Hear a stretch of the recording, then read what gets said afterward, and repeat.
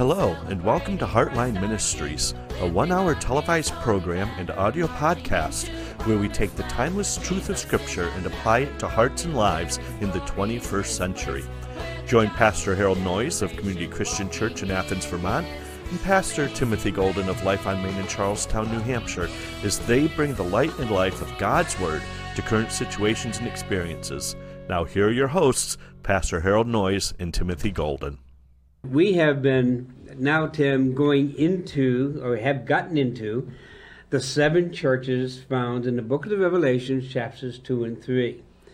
I find it intriguing that last week we did the church at Ephesus, and it seemed like they did everything right. They seemed to be a dynamic church. They seemed to be a church that hated the sin and the evil that was around them and all these things. Yet God says towards the end, I have one thing against you. Mm-hmm. And that is that they had lost their passion, or they had left their first love. Yeah.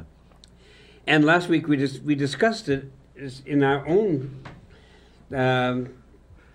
application, is do I love him as much today as I did the day that I got saved, or the day that I trusted Christ as my Savior? Hopefully I don't. Mm-hmm. I want to love him more than I did the day that I trusted Christ as my Savior, if that is possible. And, so we're seeing that. Now we're going into another church. It's the Church of Smyrna. Very, very interesting church, where it seemed like Ephesus did everything right. Smyrna seems to have nothing going for it. It seems like they are attacked on every side. They are going through horrendous persecution, horrendous tribulation, and just a terrible, terrible time. Right. And we can look at it today as certainly the church in many ways, I think, is going through some persecution. Maybe not here in the United States, but certainly overseas and some of the third world countries. They have to have the underground church. They have to be careful where they meet, when they meet. Who knows that they're meeting, and all of those things. So I kind of picture Smyrna as that kind of a church. So it's going to be interesting to go through. Only 4 verses for this church. So, but it's jam-packed 4 verses. And that's it. It is jam-packed, and it's something that, like I said, so much the church can identify with. And I think that the church in America is going to have to learn to identify with. Yeah. And I think we're starting to see the beginning stages of that. We're not, some people want to say, we're being persecuted here. No, we're not. We are still incredibly blessed. But are we facing more and more difficult times? Are we? Yes. Are we facing more intolerance and more hostility? Yes. But not quite to the point of persecution like you was talking about here. But it could be on the horizon. And so it's good for us, even that are tuning in from America. Though we know there's a lot of people that tune in from elsewhere in the world right now that can really identify with us. Right. But I think that now, today's the day to settle it. I think of like the Navy SEALs. And there was one gentleman that I had heard once who had always wanted to be a Navy SEAL. And he's like, before you became a SEAL, you had to come to grips with one thing, your mortality. Yep. You had to come to grips with the fact that you could be laying your life on the line, and every time you went out on a mission could be your last. Right. And you had to make peace with that before you went out on your first mission. And I think that's kind of where the church in America is at right now. We need to get back to understanding that it could mean our lives. It may not. Right. But today's the day to settle it. Right. And once again, I think as he does in the other 6 churches, as he did in the church at Ephesus, Jesus, who is doing the speaking, goes and speaks to the leader, speaks to the pastor of the church. He calls it the angel, unto the angel of the church of Smyrna, write these things. So, and what I like about it is each time he goes and Jesus identifies himself with a word picture for us. Just as he did with the church at Ephesus, where he goes and says, who he was, who walks in the midst of the 7 golden candlesticks and so forth. So he goes and says, look, I'm right here in the midst of you. I'm walking with you. I am with you. With Smyrna, he goes and says the first and the last, which was dead and is alive. So he goes and he identifies with us. Okay, Pastor, I've given you this task, but you're not going to go it alone. Right. You know, and to me, that's a great consolation. And the depths to which he went to identify with them. Because he could have very easily, and would have been totally in his right, just to say the same thing that he said to Ephesus as far as introducing himself. Because we see him introduce himself that way in chapter 1, who is, who was, and who is to come. Does that again with the church in Ephesus. But he doesn't do that with the church at Smyrna. He starts off talking about how he's the first and the last, but doesn't do the who is, who was, who is to come. Rather says, who is dead and came to life.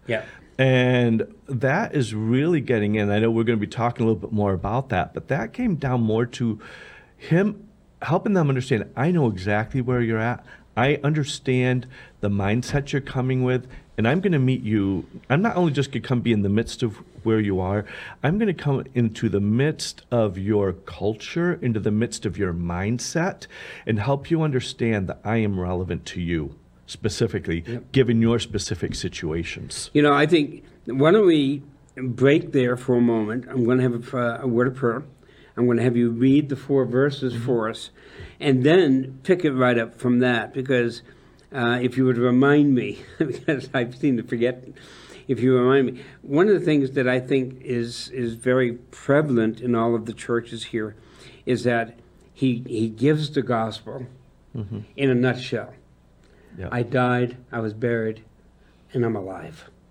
You know, and that's pretty much what the gospel is. You know, Christ died for our sins according to the scripture, that he was buried, that he rose again the third day according to the scripture. This is the gospel. 1 Corinthians 15, 3 and 4. So it seems like each time he just says, get back to the gospel. Get back to the truth. Get back to what is real. Get back there. Anyway, we're going to open in prayer. Ask the Lord to be with us as we go over these 4 verses about the church of Smyrna, and then just have a discussion about, you know, what am I afraid of? Well, if I look at this church, I ought not to be afraid of anything. So, Father, we thank you so very, very much. Lord, that just as you told Ephesus that you walk with the candlesticks, Father, as you're saying now with Smyrna, that you are the first and the last. You were the dead, but you are alive. And Lord God, we ask that you would show your aliveness to us today, that you are alive, that you are working, that you are in the midst of us, no matter what we're going through, whether it's trials and tribulations or whether at this time prosperity, but that you are with us. So, Father, speak to everyone who watches and tunes into this program. May your Holy Spirit be able to work his work that needs to be done in each and every one of us. So, Father, we thank you. In the precious name of Christ, amen. Amen. So picking up there at verse 8. And to the angel of the church in Smyrna write, these things says the first and the last, who is dead and came to life. I know your works, tribulation, and poverty, but you are rich. And I know the blasphemy of those who say they are Jews and are not, but are a synagogue of Satan. Do not fear any of those things which you are about to suffer. Indeed, the devil is about to throw some of you into prison, that you may be tested, and you will have tribulation 10 days. Be faithful until death, and I will give you the crown of life. He who has an ear, let him hear what the Spirit says to the churches. He who overcomes shall not be hurt by the second death. So, Tim, I think what we need to do is we need to go back and give a little bit of a history lesson as to Smyrna, what kind of city it is, the people, and things of that nature. Now, it's my understanding that Smyrna was a seaport city. It was a Greek city or a Roman city where it had emperor worship, and the people seemed to be cool with that. Why? Because, well, the emperor provided everything for them. Provided them their food, provided for them their money, provided for them everything. So the people seem to be okay with worshiping the emperor, you know, the cult of the emperor and so forth. And Jesus doesn't take too kindly to that, does No. he? No. You know, it just seems like, wow, here you have the emperor, you know, the people worshiping the emperor, and then you got a group of believers who say, we cannot do that. So the response to them was very harsh. Yeah, because the Jews had a special right that they didn't actually have to refer to that emperor as Lord, only because their God was the God of Israel at the time. So now you've got the Christians coming into play, and all of a sudden they were threatening the Jewish privileges that they had had. And so that's one reason why so many of the Jews didn't appreciate the Christian church, even in Smyrna. Smyrna, as you said, though, was a very prosperous city. It was a seaport city. It's been around for many centuries, almost always inhabited. But it is a place that is familiar with death and resurrection. Yep. As a nation, because back in around 600 BC, it had been basically totally annihilated and reduced to nothing but a tiny little town. And then in the days of Alexander the Great, he raised it back up again. And so you read through even a lot of their folklore, and you'll see this common theme of, you know, rising up from something, or, you know, being dead and being resurrected is a very common thing that you'll see replayed throughout their culture in a lot of different ways. So the fact that Jesus starts off introducing himself, not just that I'm the first and last, but I'm the one who is dead and I have come back to life. You know, not just a city, but I as a person. So they could identify with that concept. There was also a lot of other symbolisms with death that went on here, because Smyrna is actually translated myrrh. And Smyrna was actually had exclusive rights to the import and the export of myrrh from their shores.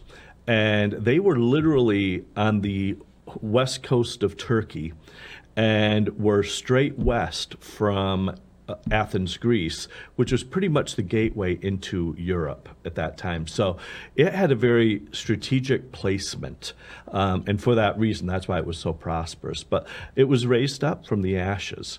However, it didn't, the church, as we see here, suffered persecution. So there's this level of destruction trying to come on. And this wasn't the only time, because I was actually surprised as I was reading that we are only 2 months shy of a 100-year anniversary for Smyrna. Because in 1922, once again, there was a spiritual genocide that took place that hit the worldwide headlines all over the nation back in 1922, or all over the world.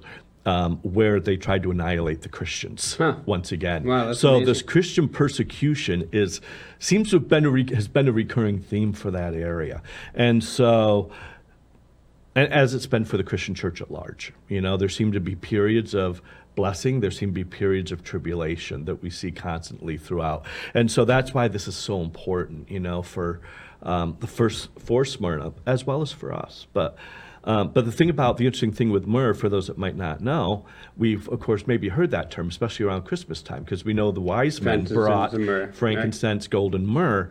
And myrrh was a spice that was often used in burial. You also see that myrrh is what was used when Jesus was buried, and they went back to prepare his body for burial. That's one of the things that they were going to do. Interesting thing about myrrh is that it has a bitter, pungent taste to it, but it has a sweet, aromatic aroma. And so you almost see this being played out, even as he's talking here to Smyrna, this concept of, look, I know the pain, I know the tribulation, I know you feel like you're poor, I know all this stuff, but you know what? There's this kind of life I want to give you. You know, it's bitter, but here's the sweet. You know, if you stick through with the bitter, on the other side is going to come something sweet. So, you know, I just think it's amazing just the way he really honed in on this aspect with them, really getting to where their hearts were at in ways that they could really understand of what he was trying to portray. So then is it fair to say that a lot of the church's tribulation, a lot of the things that went against the church, though, was because the church itself was very, very poor. Mm-hmm. And everything around them was gaudy rich. Mm-hmm. You know, I mean, the art galleries and everything else was just full of wealth and riches. Mm-hmm. And then you have this little church that, as when I was in Peru, for example, I spoke in churches that were made out of cardboard. Mm-hmm. You know, and they just hung up like 2 pieces of cardboard on some sticks with a little blue top over it with cardboard on each side, dirt floor, and that was their church. Mm-hmm. And it seems to be that way throughout history, throughout so many cultures that we see, that the more prosperous they get, the more almost anti-Christian they become. Yeah. And all of a sudden, the benefits that the world receives, and I think of even our own nation, how much of the prosperity that's come in our nation really has come about because of the church, whether it be hospitals, whether it be our education system, all that stuff. But now we've pushed God out of so many of those things. Why? Because we feel like we're prosperous enough. We don't need him anymore. And all of a sudden now, those that want to name the name of Christ find themselves maybe being overlooked for the promotions and things of this nature. And so there's always has tended to be this pattern. And it's not just to America. It happened in Israel. It happens, here in Smyrna. That the more prosperous they became, the more standoffish they became to the church or anything that looked like the church. And so the things that society would benefit from, the church was actually kept away from. Yep. Yeah. So now as we step into this church setting for our time, Jesus says the same thing, starts off saying the same thing that he does to all the churches in verse 9, I know your works. Mm-hmm. And to me, that is really telling. And certainly today in America, if Jesus were to write us a letter like he did, in these 7 churches, I think one of the first things that he would say to the church in America, I know your works. Mm-hmm. I know what you're doing. Yeah. I know the good things you're doing, and I certainly see those things that are contrary to me that you're doing. Mm-hmm. I know your works. Mm-hmm. And it's not just I have the intellectual knowledge of. It's I fully understand. Yeah. I fully comprehend on all levels exactly what's at play here. It's not just this mental knowledge, it's the wisdom that also comes with that knowledge. Yeah, and once again, I think that is, the omniscience of God, where we can't fool him. Mm-hmm. Where if we go to church and we're just playing church, mm-hmm. And by playing church, I mean, are we pretending? Mm-hmm. Are we doing like they used to do in the old theater, have a mask on here when you play this part, and then you take the mask away when you're playing another part. And is that what's happening in the Church of America? And he looks at the Church of Smyrna and he says, look, I know what you're going through. I know the persecution you're going through, but I know your heart. Yeah. And you don't want to worship the emperor. Mm-hmm. You see the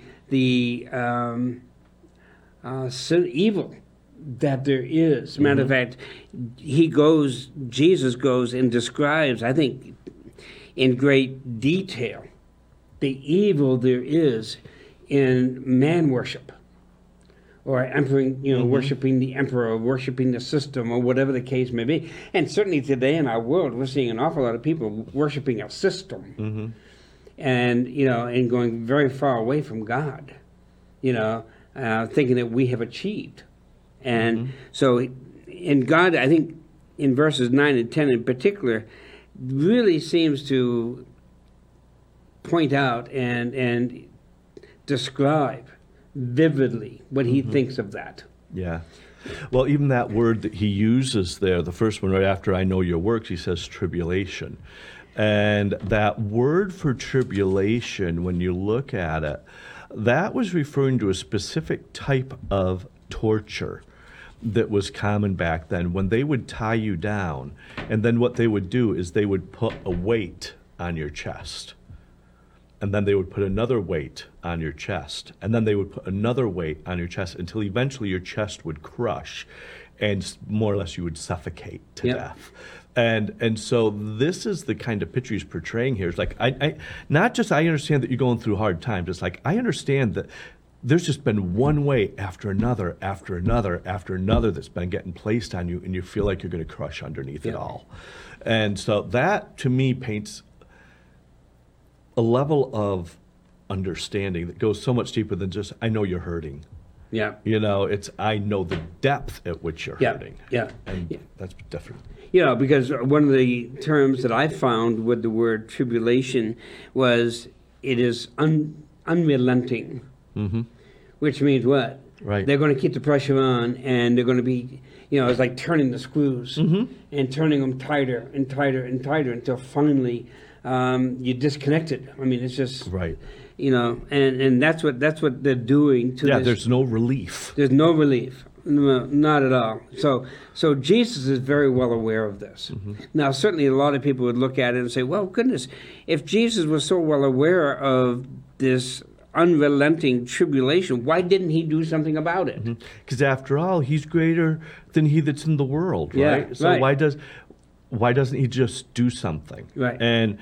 And I think that the big answer to that, and that is a great question, because he comes right out there and ends up saying later on, look, I know the where was it? Because I want to get the wording exactly right, but it said, do not fear any of the things which you are about to suffer. So they weren't even, I mean, they were suffering some things out, but he was basically saying, you haven't seen all of it yet. Yeah, there's I was more. thinking that. There's more coming. Well, hold it, God. If you know there's more coming, why not stop it? Right.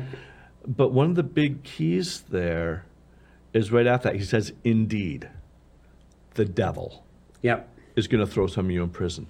Well, but hold it again. Isn't he more powerful than the devil? Well, obviously the devil himself isn't coming out from hell and doing that, but what's he doing? He's manipulating people. And he's manipulating their will to the point that they do his bidding. And the one thing about our God is he is a faithful God, and we want him to be faithful. But you know, if he's faithful, he's got to be faithful across the board. Yep, in everything. And that means all the way back to the garden when he gave us this thing called free will. He gave us the ability to make choices. And you know what? Sometimes the choices people make hurt other people. He is God. Does he have the power to exercise it over it? Yes, he does. But the minute he does, he then takes away our free will, and now he has proved himself unfaithful. So for him to be faithful, he has to let that free will play out. But he doesn't leave us without hope, because he's basically letting them know, look, it's going to get hard. It's going to get tough, but I'm overcoming, and you can overcome. And you know what? They might take this life, but they can't take you from me. Right. So. Yeah. And Jesus even mentioned that, right? He says, you can fear those who take the body, but how about fearing me, because I have power over the body and the spirit. Right. So you need to fear me. You know, one of the things, St. Augustine, and I read this quote this morning, and I think it truly applies here. St. Augustine said this. He said, God would not allow evil if God did not know that he could make good out of it. You know, and I thought about that and said, wait a minute. So in order for, you know, for evil to exist and evil to play the important part that it does, especially in the Church of Smyrna, for example, that God was going to be glorified in and through this, even through the torturing or through the tribulation, through the unrelenting, you know, stuff that they had to go through. But Christ was going to be was going to be praised through it. Well, and a lot of that's understanding and learning to see things the way God sees, which is hard for finite people to think like an infinite God or to see like an infinite God. But you look at what is most important to him. Like you said, people can snuff out this. This life is going to get snuffed out sooner or later. And it's actually, whether it's today or whether for me it's 30 years from now, in light of eternity, it's less than a blink of an eye. Yeah. Right? And so it's going to happen one way or the other. But God, and we see this here as he portrays this picture to Smyrna, when he's talking about, you know, even the way he ended it, he who overcomes will not be hurt by the second death. He's trying to get their folks off. Stop looking at things like finite beings. Look at them through my eyes. where I do not look at just simply the life you're going to live on this earth. I'm looking at the life that your spirit is living, which goes beyond this life, what you think of as your lifespan.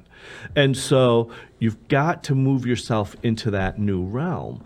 And as you do, that will give you the strength to be able to put up with the junk that you might have to put up with now. Because you and I both know, and because we've talked about this in the past, and you can go anywhere in the world right now. As you said, you go to a lot of these persecuted countries, the church is growing 10 times faster plus there than it is here. Why? And they're stronger. Because the church is getting persecuted. Yep. And how is it growing through all that? Because the world gets to see there's something real. Yeah. There's no way this can be just a philosophy. There must be something to this. And now people are giving their lives to Christ as a result, which means what? More souls are being redeemed from the pit of hell. And if that means my life has to be shortened on this earth to guarantee somebody's eternal salvation. Yep. Those are the kinds of eyes we have to begin to see with. You know, there's 2 points that I was thinking of as you were articulating this. One is a friend of mine who's now gone to glory. He's passed away. Thackeray Thompson, missionary from India. And I think I've shared this several times on this broadcast, but, you know, he was telling me one day, he says, Pastor, he said, I want to let you know that I'm praying for your church and I'm praying for America. You know, and I was feeling pretty good about that. He says, well, brother, keep praying for us. He says, oh, no, let me explain. What I'm praying for America is that you learn what persecution is, like we have in India. Because our church in India is so much stronger than the church in America. Mm-hmm. So I asked him, I said, so how do you know that? He said, well, the churches I visit and all this. He says, usually the churches I visit, their services last an hour. Mm-hmm. Maybe an hour, 15 minutes, but then the people get kind of antsy and they want to leave, they got things to do and all of this. He says, you know what happens in India? People get up at 2 o'clock in the morning, they walk 20 miles, they get to the church, we have all day services. Mm-hmm. Then about dusk, they get up and they walk home because they can't get enough of what Jesus Christ is. Yeah. Yet in America, your people can't sit in your pew for an hour and a half. Mm-hmm. You know, and this is not just on Sundays. Right. He said this is several days a week. They do that, and because their urgency and their want is so great, which goes to the second point that I want to point out. Dr. Erwin Lutzer wrote a book, Satan in the Hands of God, or a Pond in the Hands of God. And Dr. Lutzer explains what is the main spiritual battle today that is taking place. The main spiritual battle is this. God has given man free will. Satan is saying to God, they won't worship you on their own. And God is saying to Satan, yes, they will. That is the battle. Yep. And that's what's happening here. Which is the same battle that also goes all the way back to the first book that we know of as far as being written that's in Scripture, the book of Job. Yeah. Same story. Yeah, same story. And that's what's happening here. These people, despite the tribulation, the unrelenting tribulation, you know, I'm sure that the devil is up there in front of God, wringing his hands, you know, and saying, oh, Smyrna will crack. You know, the people will finally give up and they will follow the emperor and they will worship and bow before the emperor and they will do all this. Yet they didn't. So who got the victory? Yep. You see, it's God being able to turn that evil into something good for himself. Yep. Or he would not have allowed evil. And I really like what St. Augustine said there. So you go in God in his omniscience. I know your works. I know your tribulation. I know the depth of your tribulation. I know how deep the hurt is, the pain is. And once again, how does he know that? Because he went there. That's right. Right? Jesus Christ went there. Why did Jesus Christ come to earth? So that he could identify fully with mankind. Mm-hmm. And that means in the pain, in the hurt, in the emotional abuse, everything. He went through it. Mm-hmm. So that when the devil goes up to the Father, to God the Father, and he accuses Tim Golden, or he accuses Harold Noyes, or you who are watching, if you know Christ, he goes up as the accuser of the brethren, and what does Jesus Christ do as our advocate? Mm-hmm. Stands up and says, not guilty, I've been there, I know what they're going through. Yep. And he's telling us that in this portion of Scripture. I know your works. Why? Mm-hmm. I've been there. I know your tribulation. Why? I've been there. Mm-hmm. The death I died was horrendous. Yep. And what you're going through is horrendous. It's unrelenting. Mm-hmm. And certainly for those 3.5 years Jesus was in ministry, the hatred towards him was unrelenting. Right. You know, where he would have to go and hide in the mountains just to spend time with God the Father, Mm-hmm. you know, and so forth. So he knows what it is. So he's identifying with this church at Smyrna perfectly. So he goes and says, all right, I know your works, I know your tribulation, I know your poverty. Now, we look at poverty as being, you know, poor in material things and things of that nature. And certainly that is what the church of Smyrna was like. Mm-hmm. Especially compared to the synagogues and the cathedrals and everything else that were in the city proper of Smyrna, you know, that were, like I say, I mean, they were gaudy in their in all the gold and silver and everything else that they were built with. Yep. But then you have the little church of, you know, once again, cardboard or just nothing, you know. And so he says, I know your poverty. I know what you're going through. You know, I know that wealth-wise, you have nothing. Mm-hmm. You know, and wow. And we're seeing that today. And it seems to me that the little churches, like ours, for example, though we may not have big bank accounts, we may not have a whole lot of money that we can throw every place. But you know something? We're doing well. Mm-hmm. You know, and why? Yep. Because of Christ Jesus. And that's it. Right. And again, it's that aspect that he does not look at things the way that we do. Yeah. You know, we tend to measure the success of anything by what's the cash flow at the end of the bank statement, or how big is it? And we think that somehow or another measures success. And if that's the case, there's a lot of Old Testament prophets that God brags about who are total, utter failures, because they didn't have any of that kind of success following them. In fact, some of them preached to a whole nation that didn't even listen to what they had to say. Right. Yet God considered them rich and successful. Because why? They did simply his work for his reasons. And that's why I love that when he said in poverty, but then put some, you know, at least my translation, it has in parentheses, but you were rich. But you're rich. Yeah, and that's what I have. Yeah. And it's like, you know, I know you've got this poverty thing, but let me help you understand something. I see something you don't see. Yeah. And there's a richness, and there again, it's those eternal eyes. It's that, like Paul talked about, storing up your treasures in heaven, you know, versus on this earth, and that's not preaching against being rich or wealthy, nor do I think he's trying to preach against that here. But what he's saying is, look, poverty is not measured by your bank account or by your possessions or by your prestige or by your titles. It's measured by your obedience to me. Yep. And they lived in total, utter obedience to Christ. You know, and I look at this too, Tim, and because you and I both agree that you know, salvation and living in Christ is relational. Mm-hmm. You know, it's not religious. It's relational.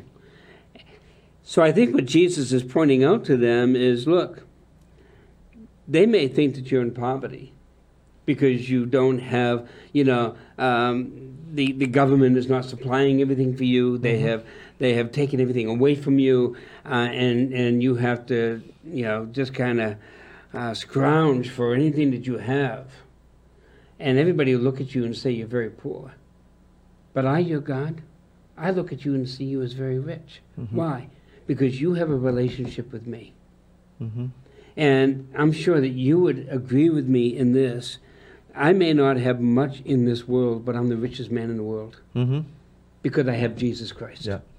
And to me, that's what he's saying. Mm-hmm. And because of that relationship, and though Jesus is enough, right? There's an old song of years ago where Jesus is just heaven there, you know, and it's, even if all I have is a cottage here below, right? It's still wherever he is, it's heaven, and it's this concept that he is enough, but it also goes as far as to say, do you understand that because of that relationship, everything that I have, every resource that I have is yours. Even if you don't see the material manifestation of it in this world, it's yours. And someday it will manifest itself, whether in this world or the next, but it is going to manifest itself. Yeah.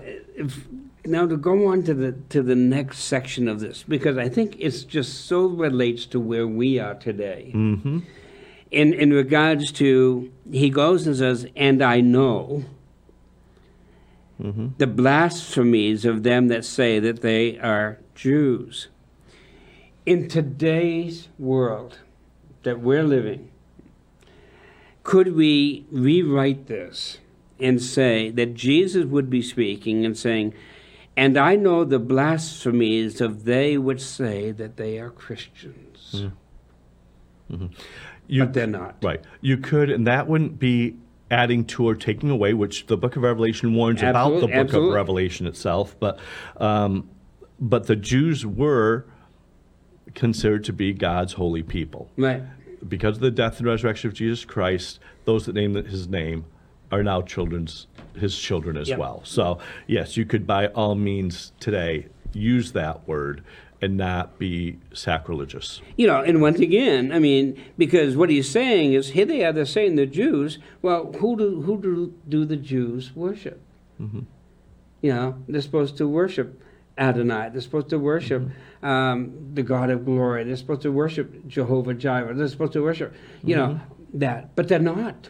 Right. You know, yet they're still trying to tell us that they're Jews. And they're not. Right. And it's the same thing that you and I face almost daily, I'm sure, where, you know, you go and you talk to people, and as you're talking with them, what's one of the first things that they say? Well, I'm a Christian. I believe as you do. But then when you get down to the nitty-gritty, where are they? They're very far from us as far as what they believe or who they believe in. And it's even going even further than just saying, look, that those who say they are Jews and are not. But then I think it's interesting that he adds to that, but they are a synagogue of Satan. Yeah. And, you know, that doesn't go over too well, especially in our society today that wants to try to portray this picture that there's more than one way to get to God. Yep. God makes it very clear, look, you're either for me or you're against me. You know, there's not this just a matter of either you're a Jew or you're not. If you're not, that places you within the enemy's territory.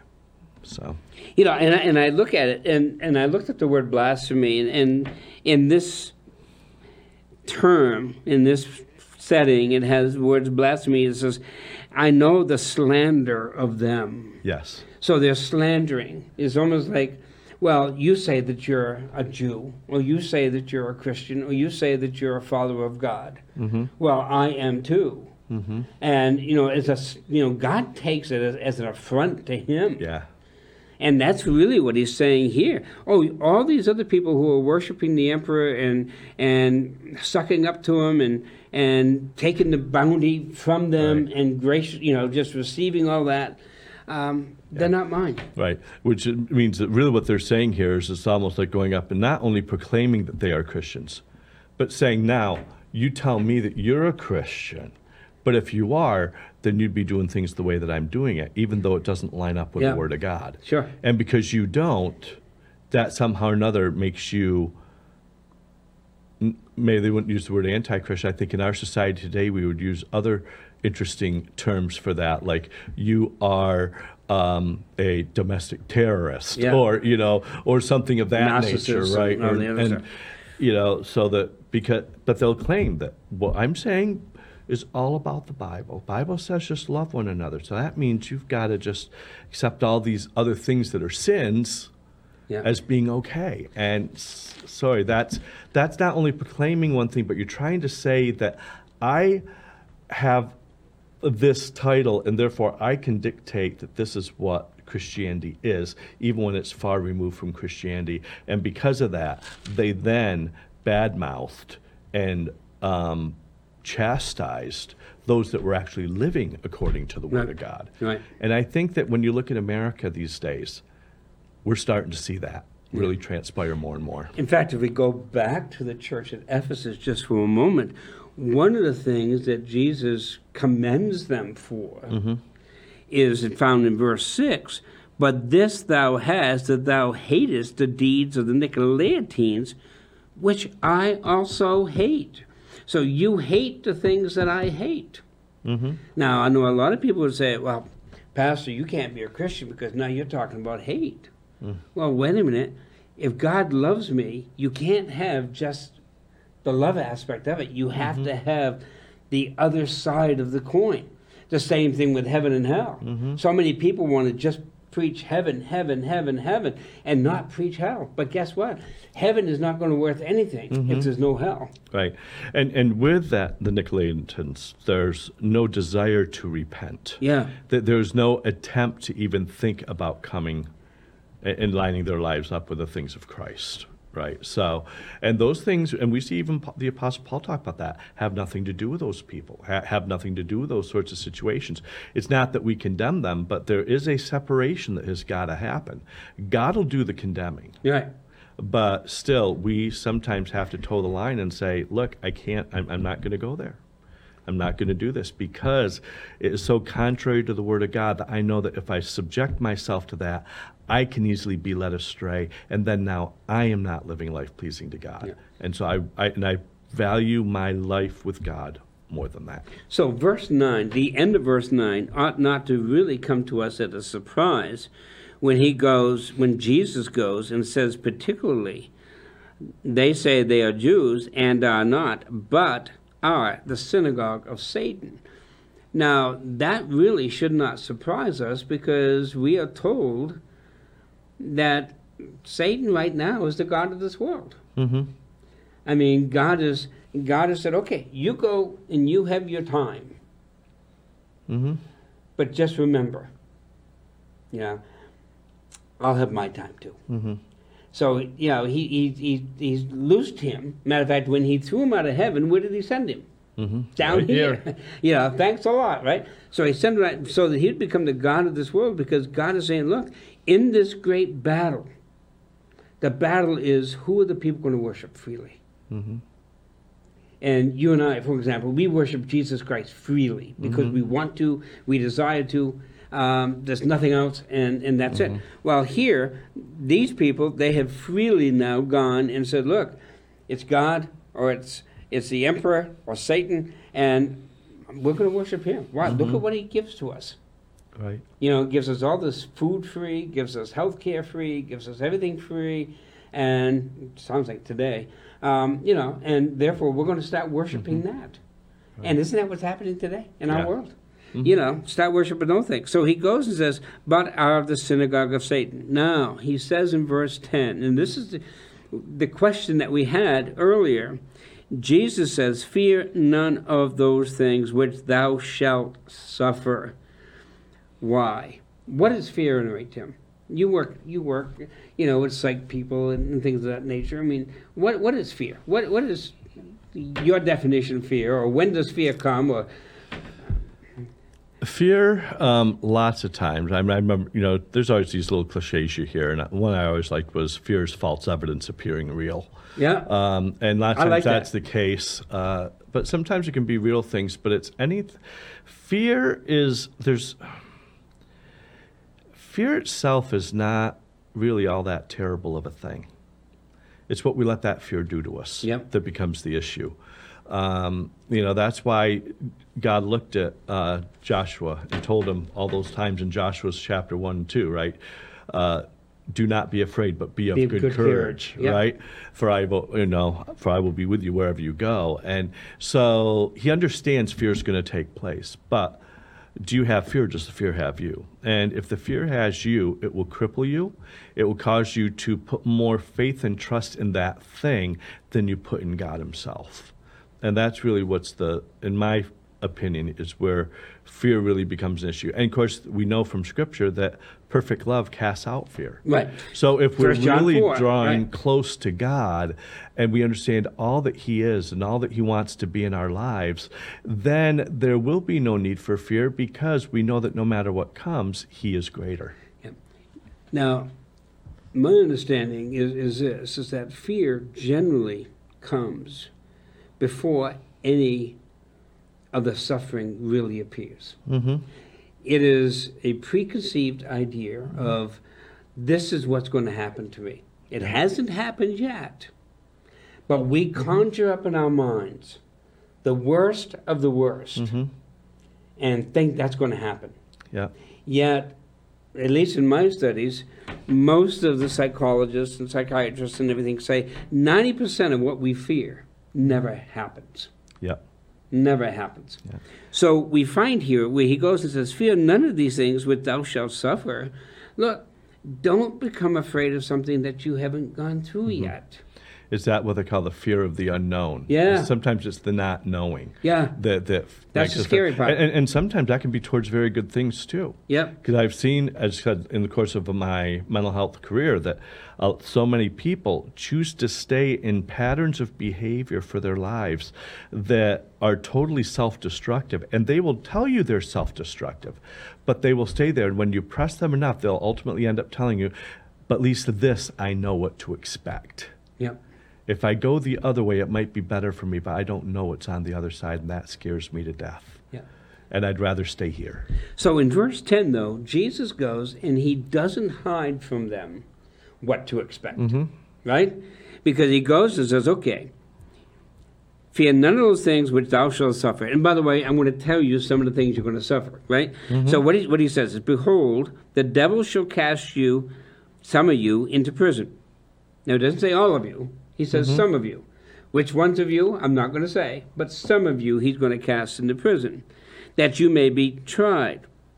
And you shall have tribulation 10 days. Now, 10 days just means for a season. Exactly. It does not mean 10 days, 10 particular days, or 10 years of days or anything. It just simply says for a season. Right. And that season, when they used the term 10 days, was considered a short season. Yeah. Of course, short in relation to what? Yeah. Is the question. When you talk about a God of eternity, short can be Yeah, quite a while. and when you're going through suffering and torment and so forth, I don't care how short it is, it seems like an eternity. Yes. When you're going through that kind of stuff. So he goes and so he shares with them and says, look, some of you are going to end up in prison. Some of you are going to die.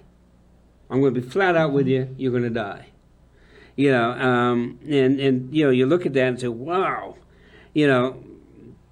But then you go back to the beginning of verse 10, but fear not. I like John 14. I just love John 14. Let not your heart be troubled. You believe in God, believe also in me. Yeah. And then he ends off in verse 27, my peace I have given you. Not the peace that the world gives do I give unto you. So let not your hearts be troubled, neither let them be afraid. Right. And, he's saying this to this little impoverished, struggling, tormented church in Smyrna. So he goes and says, you shall have tribulation for a season. Be thou faithful unto death. Even though it may cost you your life, be faithful. Be faithful. And I'm saying that to us as American Christians, or saying it to the people all over the world that are watching this broadcast. Be faithful. No matter what you may be going through right now, stay faithful. Matter of fact, we're even told, be faithful to the end. Yeah. And Paul is able to say, I fought the fight. I've run the race. I've finished the course. He was faithful to the end. That's it. And it comes right back to what we were sharing before. And as Jude also said, that it's some of you that are going to go in prison, but I'm not telling you which ones. So it's important that all of you understand it could be me. Yeah. And again, he's calling them to this understanding before it happens. Yep. So it's this aspect of don't wait until you're in the midst of it to try to figure out, am I going to stay true to this or not? Count the cost before it happens. And then you follow through. But then, as he said, and I'm going to give you the crown of life. Now, what I liked about this, which I didn't realize until actually earlier today, was that in Smyrna, in that day, the crown was their emblem. That was their city's emblem. In fact, their coins had that on it. And of course, and we know, of course, with the Greco-Roman Empire, with all the games and stuff like that, wreaths were given around your head and whatnot, like all that stuff. So they had a great understanding of what this crown meant. But it's understanding also that because of their poorness, because of their poverty, because of the fact that they were simply Christians in this kind of society, they were kept from a lot of those areas of prestige or royalty or anything like that where you would get a crown. Right. So in this world, you're not going to get it, but you know what? I'm going to make sure you get one. Yeah. Just stick it out. Yeah, and he even goes further in verse 11, at the end of verse 11, where he says, "He that overcometh shall not be hurt of the second death." Yeah. The second death means what? This, you will not be ever, never separated from me. That's right. Never. People who do not trust Christ as Savior, they will go through eternity separated from God. Mm-hmm. Those of us who know Christ as our Savior, we will go through eternity with Him. Right. Married with Him. Yeah. And He's saying to that. So I think the crown of life, and you will not suffer hurt of the second death. It's basically the same thing. Yeah, and it's also understand that that separation from God is huge, and we can't even begin to grasp it, because even the not unsaved today still experiences the blessings of God. Yeah, we do not know the total absence of God, right? And we won't until that day. But when you are totally separated from Him, and that level of hopelessness, that level of lifelessness, is suffocating in and of itself. And now you couple with that the fact that now you're not only separated from God, separated from that one who wants to shield and protect you, to the point that now you are totally left wide open to the hands of the enemy, to whom, by the way, you are the image of God. Mm-hmm. Whether you accepted Christ or not, you bear His image. And if He can't get even with God directly, who do you think He's going to go after? Who's He going to really take out His frustrations on next? You're going to be tortured. The level of torture you have not begun to imagine. I'm not trying to scare people into heaven, but it's a reality. We have to understand. It is. So our advice to you today is this. If you haven't asked Jesus Christ to come into your life, if you haven't said, Jesus, I'm a sinner, but I know that you died for my sins upon the cross of Calvary. You shed your blood upon the cross of Calvary, which you used to wash my sins away. Jesus, I trust you today. I want to know what it is to have eternal life. I don't want to know what it is to suffer the hurt of the second death. That's right. I do not want to do that. I'm Pastor Harold Noyes, pastor of the Community Christian Church. We're located on the Lower Road in Athens, Vermont. We have morning worship at 9:30 every Sunday morning. We have an evening service at 6 p.m. We have Tuesday night Bible study, Wednesday night prayer meeting. Call the office and we can try to plug you in. Mm-hmm. And just also in reference to what Harold was saying, if you prayed that prayer that he just prayed there, let us know. Instant message us on Facebook or whatever, so we can get something in your hands to help you with this new walk. Or if you're just like, I need help walking through this even more, drop us a line. We'll be happy to do that. But as far as Life on Main, we do meet at 223 Old Springfield Road, the Charlestown Senior Center, right there in Charlestown, New Hampshire. Every Sunday morning, we have coffee at 10, service at 11. Love to have you come out and join us. We also have Cottage Prayer Meeting at 276 Main Street at the Place of the Abundant Life Center, right there on Main Street, Charlestown, Route 12. 6:30 every Wednesday night. No matter what church you attend, we want you to keep attending there, but you want to come and just pray with us for our communities, we would love to have you there. Thank you for tuning into this. Thank you to all the staff that's here that makes this show possible.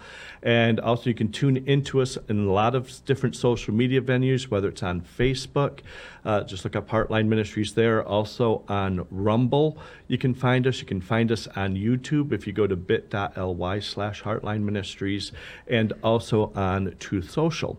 If you're more the person that just likes to take the audio on the go, you can tune into us on your favorite podcast providers as well. tomorrow night, 7 o'clock, CCC of Athens, down on the Lower Road. We are having a